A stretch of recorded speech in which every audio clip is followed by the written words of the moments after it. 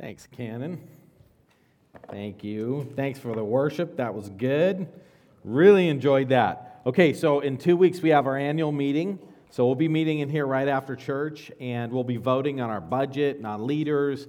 And so this week we sent out an email to everybody who's a regular attender or a member. And so every once in a while, letters go into people's junk mail and stuff like that. So if you should have gotten it and you didn't get it, there is a stack printed in the back of the room, and Michelle's waving those, you are welcome to go back there and grab one. And if you're a visitor and didn't get one and you want to check out our letter, go grab it. You can have it too. So just basically for our annual meetings, anybody who comes is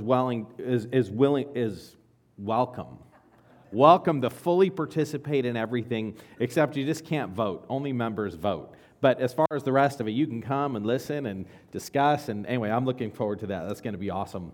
So we are going to be talking more about the gifts of the Holy Spirit. And one of the things that I think about are that people are gifts. When you look at the gifts, some of the gifts that God talks about giving, He talks about the specific people that He gives as gifts. And one of the things that you need to know is that if you are a Christian, you are a gift to the church. You are a divine gift God gave you to a church family. And that is just such an amazing thing for you to know that God has supernaturally created you to be a person that is useful to Him. And what's really sad is when Christians who are a gift to a church don't go to church. Like, that's a terrible thing. And there's a lot of people who say, oh, my relationship with God is between me and God, and I don't really need church. And anybody who thinks that is somebody who does not read the Bible. That is a terrible, unhealthy way to think. And it's not that going to church is that you have to go to church to get to God, or that church is the only place like that we distribute God to people. Your relationship with God is wherever you are, and it is between you and God. But no Christian that is not regularly a part of a church is a healthy Christian. So people say going to church doesn't mean anything. And to that I say, well, maybe not. You know, you can have non-Christians that go to church, right? Just because you go to church, you could be a terrible person who hates God and hates people, and you can come to church. So going to church doesn't mean anything. But not going to church does mean something. Anybody who doesn't go to church is unhealthy and is spiritually not the person that God intends them to be. So that's one of the things we realize is that we are a gift, and God has given us to the church, and God can use us powerfully, and He will use us powerfully in the lives of others. So people are gifts. But the other thing is that when a person becomes a Christian, they are baptized in the Holy Spirit, and what that means is that the Holy Spirit, the moment you become a Christian, enters your life, and in fact, the Bible says that you are a temple of the Holy Spirit. So, and the word temple, if you're talking about a house that people live in, you say it's a house. If you talk about a church building, you call it a temple. The word temple ultimately just means house. And so, but we translate it temple when it's referring to God. You are the Holy Spirit's house. The Holy Spirit lives in you. And that happens the moment you become a Christian. The other thing that happens the moment that you become a Christian is God gives you a supernatural gift. And that's a supernatural ability to accomplish something that He intends you to accomplish. And I believe that each person is a unique expression of the gifts that God has given. When you listen to people who, for example, teach, there are no teachers that are exactly the same. And I think that you are a unique individual who has something to contribute to the church. But this is the amazing thing, is that when you're in church, everybody else who's in church has something to contribute to you. So that's the cool thing about going to church, is that we go to church to serve, right? I was thinking about just this, all the lists of things, the announcements, all the ways to be involved, and all the ways that you can help, and that you can function and serve and build the body of Christ and reach the lost and encourage and help. But the amazing thing about going to church and functioning correctly is that when everybody does that, you go to church and you are one person offering a little bit to a lot of people. But when you walk into the room, there are like over 100 people that are there to bless and encourage you. And so going to church with just an attitude that says, I'm going to give, I am going to serve. When we approach church that way, and each of us is saying, I am not here for what I can get, I am here for what I can give, what ends up happening is you get way more than you could ever give. And so that's why it is so important for the church to think rightly and to function rightly.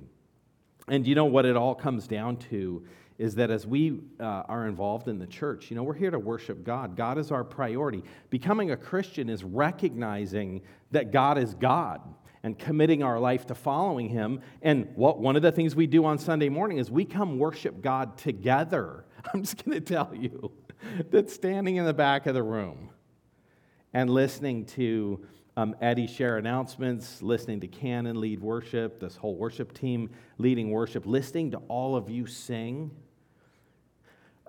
listening to Cannon pray, man, that is so much better than when I sing at home by myself. And so there's ways that we can worship and accomplish what God intends when we're together that is different than when we're apart. So as we think about spiritual gifts, I want to repeat a few things that we've learned so far. By the way, there's a lot of controversy about spiritual gifts. I'm going to read a list of 5 things right now that are not controversial. Not everybody knows these things. Not everybody holds on to these things. Not everybody practices these things. But these are black and white truths from Scripture. They are not confusing at all. So what are the things that we could say for absolute certainty? Is this. Number 1, that the proper functioning of spiritual gifts is essential. And because it's essential, Satan is attacking it. The second thing is that you should try to think about and try to discern your spiritual gift so that you can make sure you're using it correctly. It's good and healthy for us to look at lists of spiritual gifts and say, which one am I? Which ones do I have? How do those blends of things express themselves? But what you need to know is you do not need to know what your spiritual gift is to use it. You don't need to know what your spiritual gift is to function in a healthy way in the body, any more than you need to know your personality type to have a personality. Whether or not you know what your personality type is, you still express it everywhere you go and in everything that you do. It's helpful if you understand your personality type, but you don't need to. And so, hey, let's figure this stuff out. But every time we teach on spiritual gifts, people leave frustrated. But I don't know what my gift is. I don't know which one I am. I think I'm this. Somebody else says I'm that, and I'm confused. You know what? Hey, dig in, pray, see what you can figure out. But do not be discouraged or frustrated by that. You have a spiritual gift, and just you being somewhere, you'll use it. A third thing is that everybody is unique and uniquely needed. You provide in a church family what no other person can provide just like you. And so we may have a bunch of teachers, but if you are a teacher, you teach differently and in a unique way than anybody else. And so when you're teaching, you add something that no one else can add, which is one of the reasons, and we learn that God places gifts in the body just how He wants. And sometimes God will move a gift out of a church family, and then He'll bring a different gift in. And often people say, but I want you to be like that other person that was there. And one of the things we know is I loved when Jonathan led worship. I was so thankful for him. And if you put Cannon and Jonathan right next to each other, they are not exactly the same. There are certain things that they do that are the same, but they're very different. And one of the things I know is that when God moved Jonathan to Arizona, it's because God was done with what He was going to do with Jonathan here. And when God brought Cannon here to Foothills Church, that's because Cannon's going to do his thing in a different way, and it's because our church needs that. We should never try to make anybody fit into the mold of someone else. And I just randomly picked you and Jonathan, not that anybody's doing that, but we should never try to make anybody fit into the mold of someone else because there are no two people that are alike. And so every person is unique and uniquely needed. And this is the other thing, spiritual gifts are given for the common good. Nobody's spiritual gift has as its purpose self-edification. And there are people who look at spiritual gifts and they go, oh no, this gift is for me to use for my own edification. That is absolutely wrong. 1 Corinthians 12:7, the manifestation of the Spirit is given for the common good. And when you look at 1 Corinthians chapter 14, Paul tells them, you're doing stuff for your own edification. Knock it off. And then some people go, no, look, in 1 Corinthians 14, it says this gift is for self-edification. It's like, did you read it? Because he said, don't do that. And so gifts are given for the common good. And then this is the other thing, is that love for God and others is what drives spiritual gifts.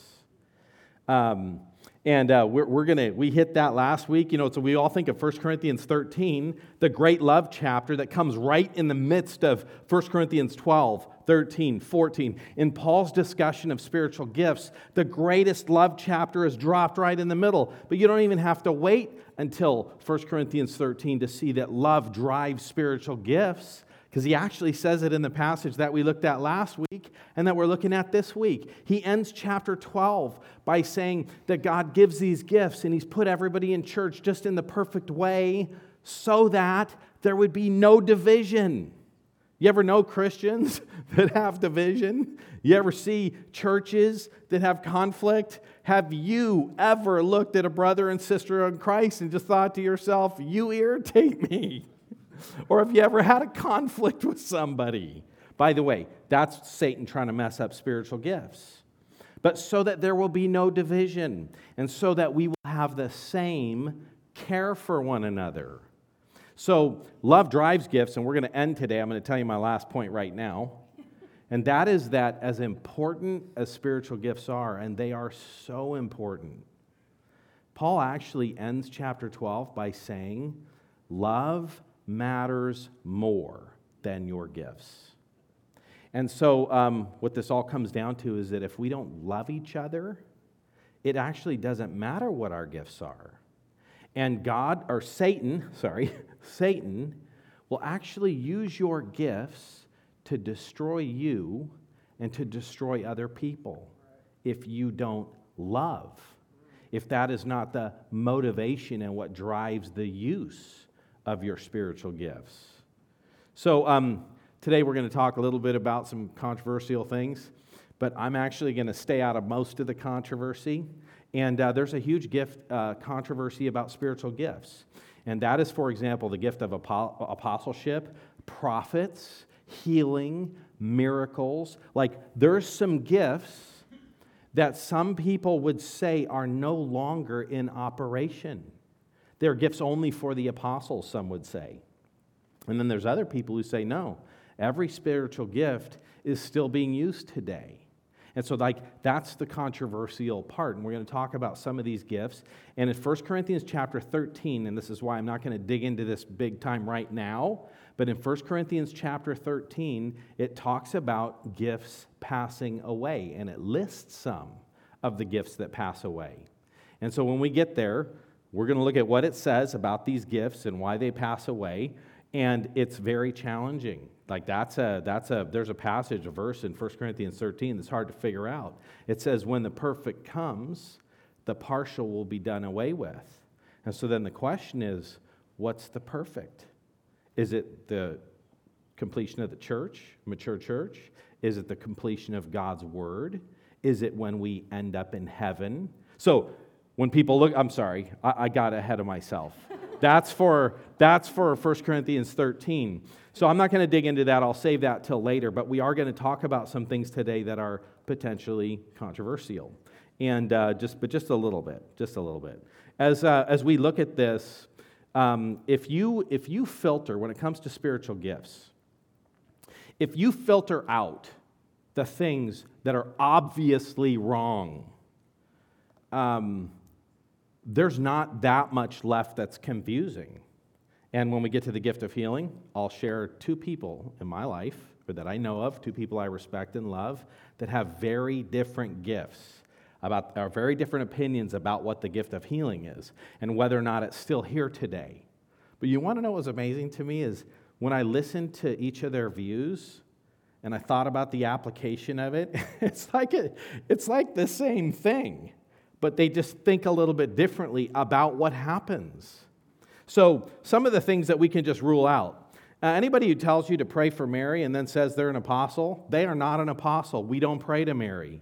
Anybody who says that works cause salvation, they're not a reflection of salvation. Get rid of those people. Those are not apostles. Those are not prophets. That is false teaching.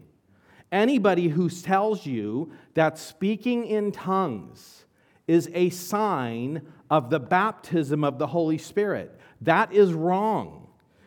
Anybody who says that everybody speaks in tongues or should speak in tongues, that is wrong. If you've ever seen or been to a church, and I grew up and went to some churches where everybody in the church would pray in tongues. They would all speak in tongues. They would all sing in tongues. That is wrong. That stuff is definitely not right. The Bible says never more than one person at a time, and only up to 3. And there always has to be a translator. So if we just take all the things that we know are wrong, like God wants everybody to be healthy. If you're sick, it's because you have not claimed a legitimate promise that God has given you. Anybody that says that in Jesus' death, He purchased your physical healing in this life. So if we just take all the people that say those things and all those groups that promote those things, and if we just get rid of those and just say, okay, all of that I know is wrong. If we do that, what's left is not that confusing or controversial. I'm not saying it's not confusing, and I'm not saying it's not controversial. There are some things that people struggle with. And I just think, this is not a hard topic. It says it in black and white. You struggle with it because you don't like it. That's a lot of controversy. But when it comes to spiritual gifts, whether or not they still exist, certain of the gifts still exist, that is actually biblically challenging. So I understand why people struggle with those things. Like I read the Bible and I struggle with it. And every time I go back and study it, I think to myself, okay, I don't want to just bring what I brought from the past. I don't want to just say the things that I've learned. I want to say what's actually true. And I want to be careful not to say things that the Bible doesn't clearly say. So, all right, avoid false teaching. And if you do, it'll be way less confusing. So let's read. So we're going to see basically 2 main things today. My first point's really long. But I'm going to tell you about Paul. He preached a guy to death, so we're going to talk about him today. So, but the first point's long, the second one's short. But we only have 2 points today, and that is that God is the priority in how we view and use our gifts. That's number 1, and we're basically going to see that God appoints gifts according to His will, and that there's people that are gifts, and that there's abilities that are gifts. And the second thing is that gifts are important, but love is way more important. So let's read 1 Corinthians chapter 12. I'm going to skip until we get to the end, just a verse here or two. 1 Corinthians 12:1 says, "Now concerning spiritual gifts, brothers, I don't want you to be uninformed." So God wants us to understand spiritual gifts. Verse 7, "To each is given the manifestation of the Spirit for the common good."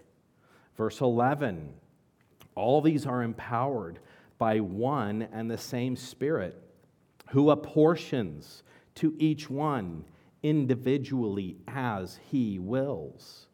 Verse 14, "The body does not consist of one member, but many." Verse 18, "But God, as it is, has arranged the members in the body, each one of them as He chose." And then verse 24, "But God has so composed the body, giving greater honor to the part that lacked it, that there may be no division in the body, but that the members may have the same care for one another." And then verse 28, and then we'll read 28 to 31. These are the verses we're going to go through. "And God has appointed in the church first apostles, second prophets, third teachers, then miracles, then gifts of healing, then helping, administrating, and various kinds of tongues. Are all apostles? Are all prophets? Are all teachers? Do all work miracles? Do all possess gifts of healing? Do all speak with tongues? Do all interpret? The answer to all those questions is no. Verse 31, but earnestly desire the higher gifts. And those are the gifts of teaching, prophecy, apostleship. And I will show you a still more excellent way. That's love. That's more excellent.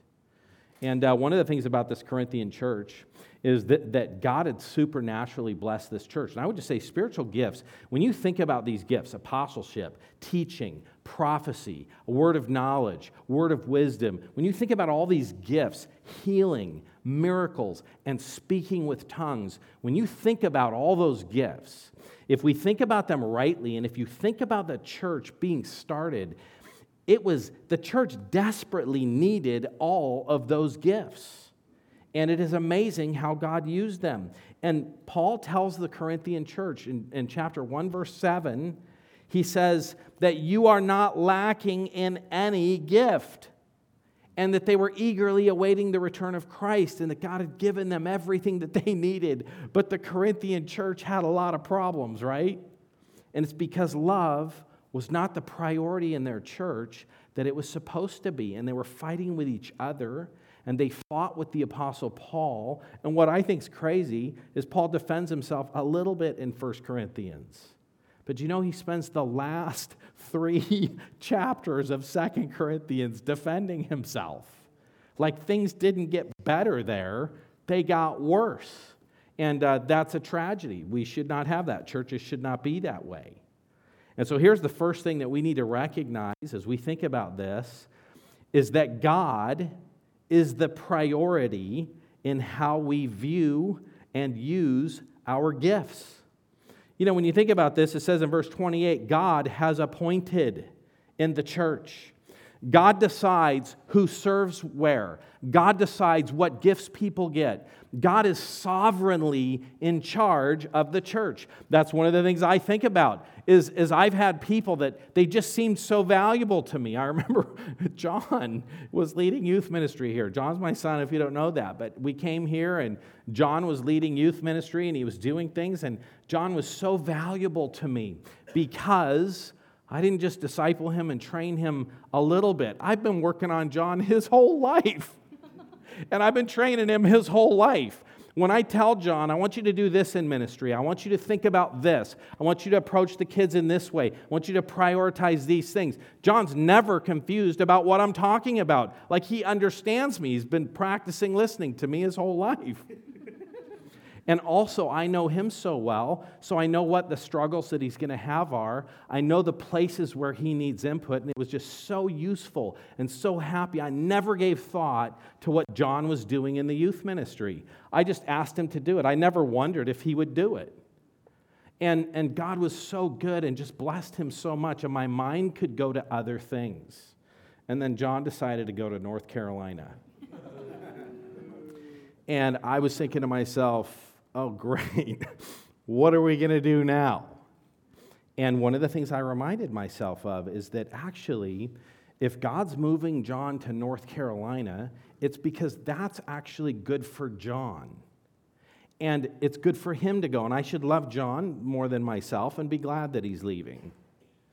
But also, that's better for this church. Like if John stayed for another 2 years, we would be worse off.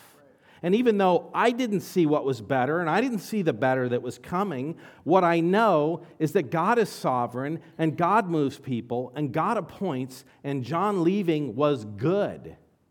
And then I thought, okay, so theologically, that's not how I'm feeling. I remember I came into the church the day after I found out John was going to leave, and there were some people in here, and I'm rarely grumpy and snippy with people outside my family. No.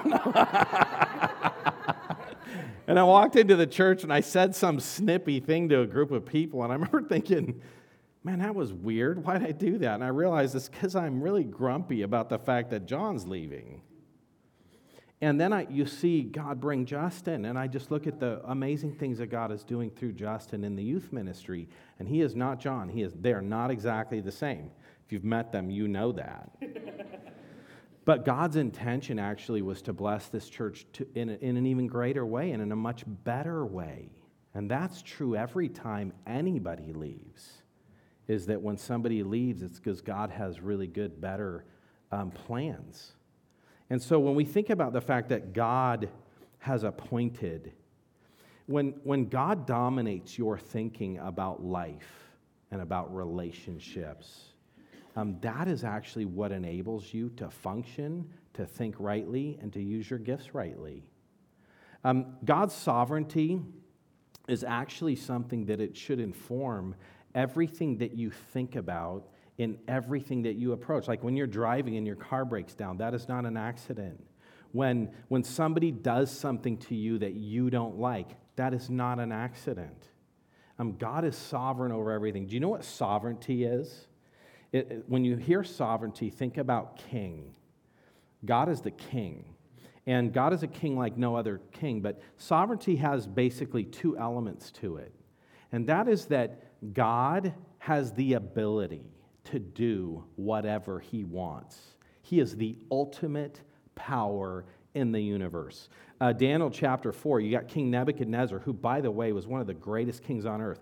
So when you think about Old Testament periods of time, people were killing their brothers. They were killing their friends. Like everybody was trying to take the throne. And Babylon was this brutal kingdom. And King Nebuchadnezzar is prideful toward God. And God says, okay, I'm going to take away your sanity. And he makes Nebuchadnezzar crawl around out in a grass field for 7 years, eating grass like a cow. And so this great, majestic, powerful king is crawling around in the grass, eating grass. Now, this is the amazing thing about how significant Nebuchadnezzar's kingship was. Did you know that everybody in his kingdom thought he was so great that they all sat around waiting for 7 years for him to get his sanity back so that they could restore him as king? Like nobody tried to take over. Like this is a very great human king.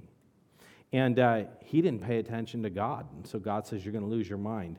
And when it's all done, this is what Nebuchadnezzar says, Daniel 4:34 and 35. At the end of the days, I, Nebuchadnezzar, lifted my eyes to heaven. My reason returned to me, and I blessed the Most High.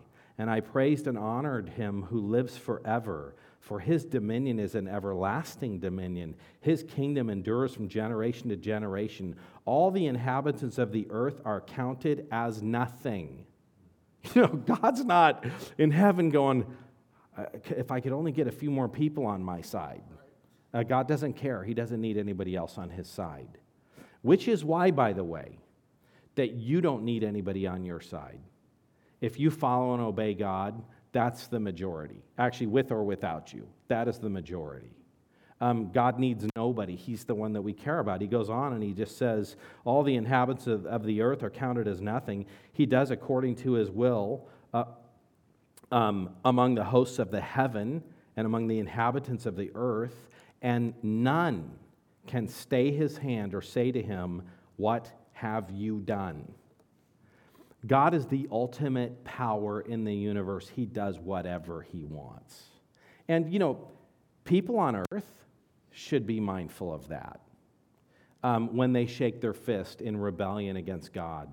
When they say, I will never believe in a God who would create hell and put people in hell. You know, it's like, dude, you can not believe in that God if you want, but you're going to go to the hell that he's created for all the people who reject him. God is the ultimate of power, and it doesn't matter what anybody thinks about that. He is who he is, and he will do what he wants. And the other thing is that God actually has the right, not only the power, but he has the right to do whatever he wants. And so when we're in church, now what does all this have to do with spiritual gifts? When you think rightly about spiritual gifts and you realize that the gifts that God has put around you, the people that God has put around you, he intends for you to love and he intends for you to value them. Conflict in church, criticism of other people, a lack of appreciation for people, a lack of love is defiance against God. And so when you look at the Corinthian church and you look at churches, there are so many churches that I see, that I know of, that I've been a part of, that had glory days, and then they shrink, and then they have some more glory days, and then they shrink. And it all comes down to the fact, and I've often wondered, why would God allow this church to grow and have such a pervasive ministry and then just tear it down and there's like nothing left? It's heartbreaking. Like, I've gone and visited churches that built massive parking lots so that they could try to fit all the people. And then you go back and you visit that church like 5 years later, and there's grass growing through the parking lot. Nobody takes care of it, and no cars are parking on it. And then you just ask yourself, I wonder why. And it's because on a human level, they had some conflict and fighting amongst their leadership. They had some conflict and fighting within the church.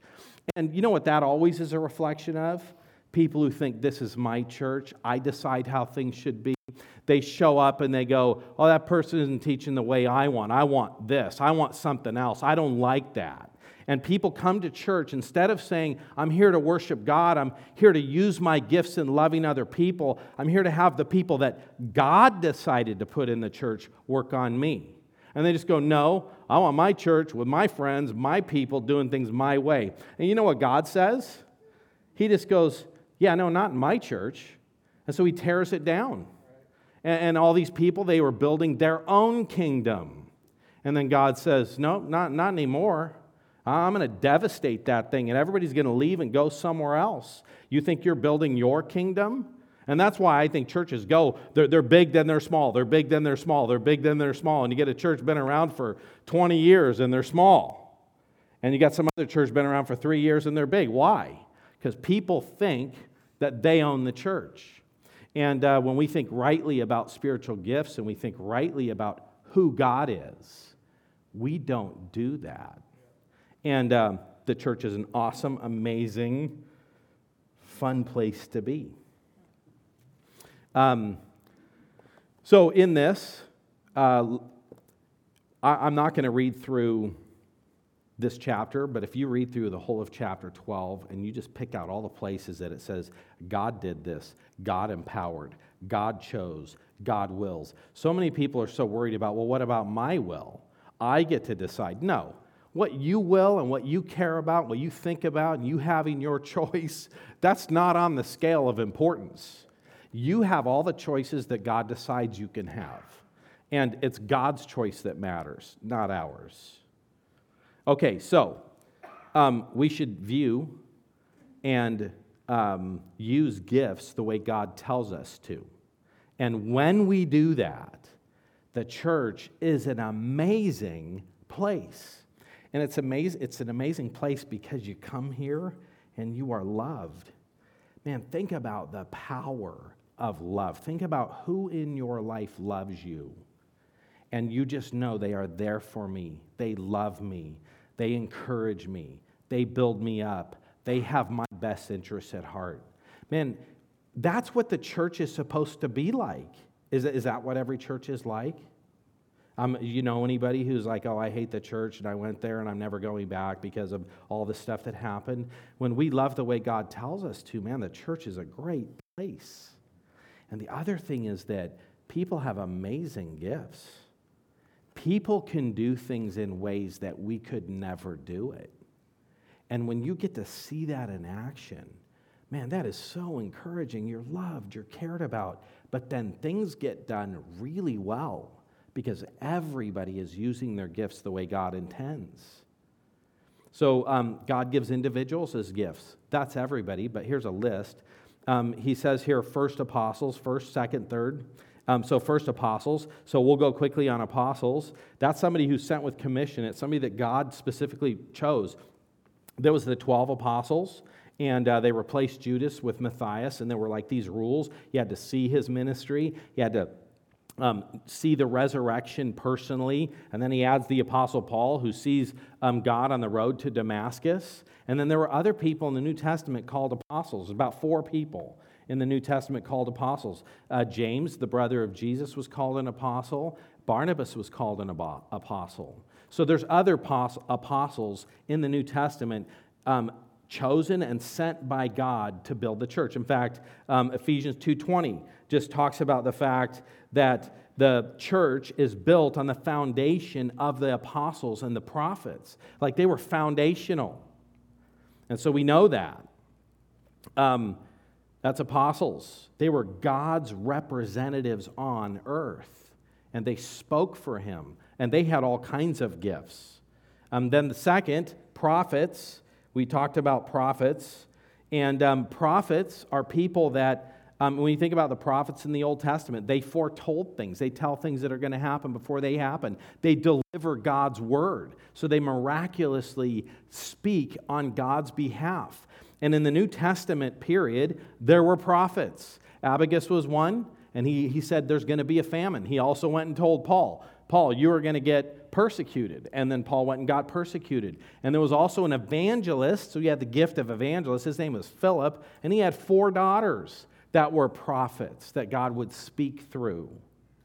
And so they would predict the future and speak on behalf of God. That was super important. You know, the New Testament is the record of the prophecies that God gave that were needed for the entire church. There are a lot more prophecies that happen in the New Testament that are not written down. In fact, 1 Corinthians we don't have.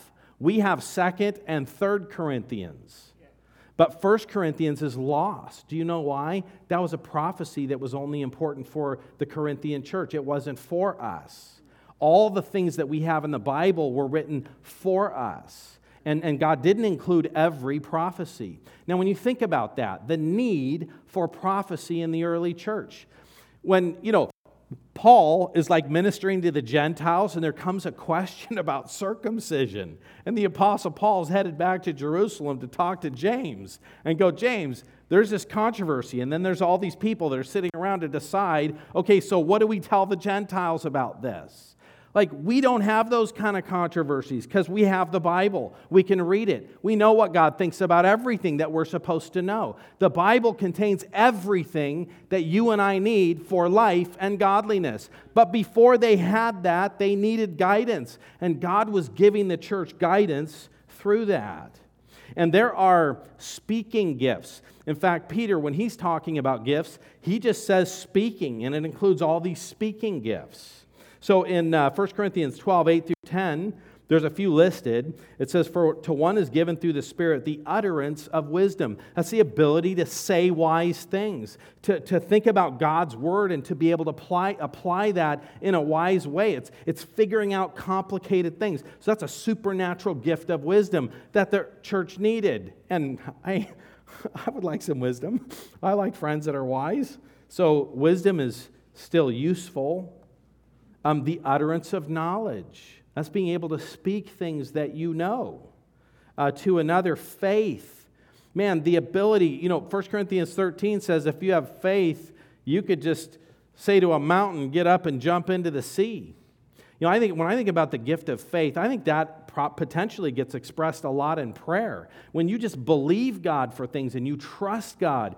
There's somebody at Foothills Church who has the gift of faith, and I'm trying to figure out who that is. But one of the reasons I think I know that is I cannot believe the answered prayer since I've come to this church. Somebody will send an email into the church, and they'll say, hey, this close friend of mine just went to the doctor, and they said that he has this issue in his body, and he's going to die. And they're telling him to just get your affairs in order because you're going to die. Now, most doctors don't carelessly go, dude, you're going to die. I know we've all heard stories about that. And then we'll pray for them. And like the next week, we get an email back saying, oh, by the way, that thing that the doctor said could never be repaired and this person was going to die, it's fixed. In our family, we have prayed for things like, Lord, help our kid to move to RSM. And so we went to our life group and we prayed, and next thing you know, the next week, hey, Mom and Dad, we're moving to RSM. Just the way that God answers prayer. And it's like I've been trying to think about, okay, So everybody prays. We have a group that prays on Sunday morning before church. I am so thankful for them, and often I know that they're praying. And then we have a group that meets on Thursday, and they pray. And I know in our life groups, people pray in every one of the life groups. But I know like every time I do a request in my life group, God like immediately answers it. And I'm just like, who's the person that's prayer is doing that? Because I want to be able to just ask them. But since I'm not sure, I ask everyone. Actually, God hears all of your prayers. But that's faith, just believing. To another, gifts of healing. We'll talk about that. Working of miracles, prophecy, distinguishing between spirits. You got a bunch of people getting up and giving prophecies. You know, in the Old Testament, there would be prophets that would get up and speak. And kings would say, I don't want to hear from that prophet because he always tells me bad news. I'm going to get some of these prophets that always tell me good things. And these prophets are saying, hey, you're going to win this battle, and you're going to do great, and everything's going to be good in your kingdom. The king's like, yeah, I like them. And this other king that was hanging out with him was like, but shouldn't we ask that other prophet what he thinks? Is like, I don't want to ask him, because he always says things that are bad. And so he goes and he's like, yeah, well, let's ask him. So he asks him, and the guy says, yeah, things aren't going to go well for you. In fact, you're going to die. And so the guy disguises himself as the king, and he's going to try to avoid this prophecy. And the whole battle goes, and the whole battle ends, and nobody knows he's the king, and he's doing just fine. And some guy's got like this bow and arrow, and he just like randomly fires an arrow off, and it hits this king, and he dies. So in the early church, like there's a lot of false prophets, a lot of false prophecy going on. Hey, guess what? A lot of those groups that disobey all the things the Bible says about prophecy, man, I hear all kinds of false prophecy. I personally witnessed lots of false prophecy. That is still going on today. And you have people without discernment that just, so like one friend of mine, somebody told me he was supposed to marry someone else, and so he's like engaged, and they're sending out wedding invitations, and I'm talking to him about it, and he's like, yeah, I really don't want to get married. And I'm like, well, dude, why are you doing this? Well, because somebody in my church told me that I was supposed to marry that person, and I don't want to marry them, but I don't want to disobey what God said. And so Michelle and I helped them unwind that wedding and not get married. But do you know how many people live their life on what some random person tells them is what God told them to say? There is so much harmful false prophecy.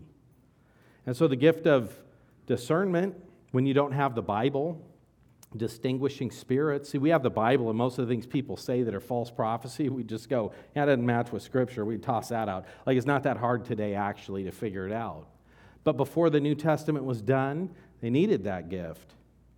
One of the things you notice about the lists of gifts is that they're all different. They all share certain gifts in common, but then there's also gifts that are unique to each list. That just makes me think that probably none of the lists of gifts are complete. There's probably more gifts than that. And there's probably categories of gifts that people have. A third one is teachers. We need to understand Scripture. When you think about a lot of these gifts, they're related to people telling other people God's Word. This is what God says to you, the value of God's Word. We need to know what God says. We need to know to obey it. We need to know how to obey it. God's Word is so important. And here's the great thing, is if you think those gifts are present or you think those gifts are not present, guess where we have the result of all those gifts as far as God's Word? It's in the Bible. And we center around God's Word in what we do. I think about what Paul tells Timothy. Until I come, devote yourself to the public reading of Scripture, to exhortation and teaching.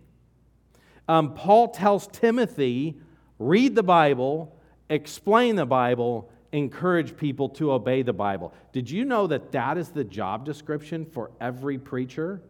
Read it, explain it, encourage obedience. Did you know that that's the job description for every Sunday school teacher? Read it, explain it, encourage obedience.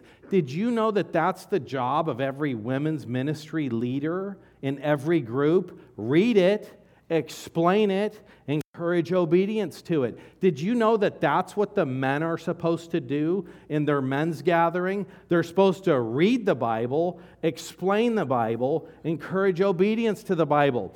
We can find all kinds of ministries everywhere that do a lot of things that don't include read it, explain it, and do it.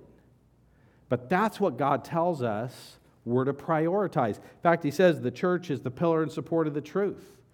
Any of you guys read the book of Nehemiah, where they found the book of the law, and Ezra reads it to Israel, and they gather up every man, every woman, and every child who can understand language.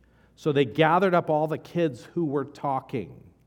And then you know what they did? They stood and they read the Bible. They read the book of the law from 6 a.m. until noon. Okay, so I just want you to know, if you ever think my sermons go long, we didn't start at 6 and we didn't end at noon. Yeah. But it feels like it sometimes, no. You know, the worst thing is when we don't have God's word, right? Jesus told his disciples, you're going out and preaching and people won't listen. Shake the dust off your feet and go to the next town. That's pretty bad when you don't have God's word.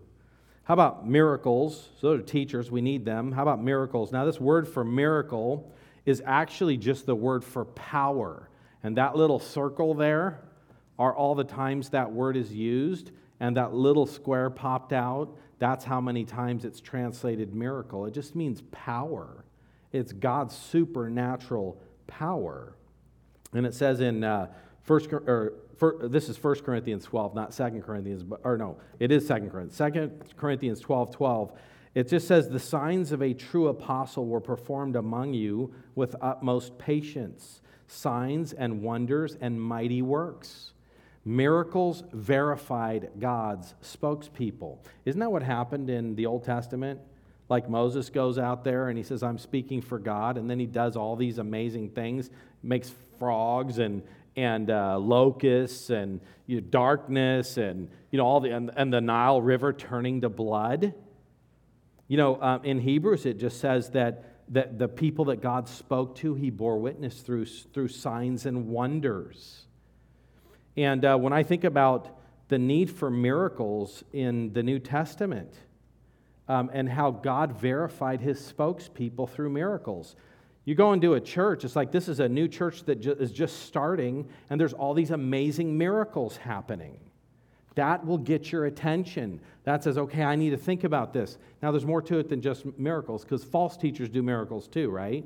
And so we measure miracles. We also measure the lives and the teaching of people. So miracles. God was doing miracles. How about gifts of healing? And it's gifts of healings. So some people say if you have the gift of healing, then you always heal everybody fully, and you can just do it whenever you want. So some people would say, if you have the gift of healings, welcome to the hospital. Let's empty some hospitals. By the way, in the New Testament, where Peter and Paul were traveling around, everyone was healed. And then you have today people saying, oh yeah, I'd heal you, but you don't have enough faith. So they blame everybody else when they're not healed, and they claim to have the gift of healing. And so some would say the gift of healing is not present today. So listen to one charismatic pastor, and he says, well, that's not true, because the Apostle Paul didn't always heal everybody. He didn't heal himself. He was traveling with somebody, and he says, I left him ill. When Timothy was struggling physically, he didn't say, hey, let me take a sweat rag and send it to you so you can be healed. He said, drink some wine for your stomach. And Acts 19 talks about the miracles, though, that were happening and the healings that were happening to verify ministry. That's what Jesus was doing, right? In his ministry, he was healing people. It says in Acts 19 that God was doing extraordinary miracles by the hands of Paul, so that even handkerchiefs or aprons that had touched his skin were carried away to the sick, and their diseases left them, and evil spirits came out of them. So that'd be pretty cool. But the Apostle Paul, like, what kind of an exclamation point is there on his ministry? When he wipes the sweat on his head and then you send that and people get healed. Or in Acts, also the Apostle Peter, he would walk, and if his shadow fell on people while he was walking down the street, they were healed. The Apostle Paul, Acts 20, I got to tell you this story. So they were gathered together in Acts 20 on the first day of the week when they gathered to break bread. So it was Sunday. They got together to break some bread, celebrate the Lord's Supper. And he was leaving the next day, so he prolonged his speech until midnight, like 6 hours as long. Paul went all day. He's still preaching at midnight. And they were so hungry for the word, they were listening. And by the way, the Corinthians said that Paul was not a good speaker. So he was not a good speaker. He's speaking all day. And then there's this guy named Eutychus. He's sitting in a window, and it says that he sank into a deep sleep. And as Paul talked still longer, he was overcome by sleep, and he fell out of a third-story window and died. So Paul goes downstairs, and he picks him up, and he raises him from the dead. And then they go back upstairs, and he preaches until daylight. He speaks until the next morning. Isn't that crazy?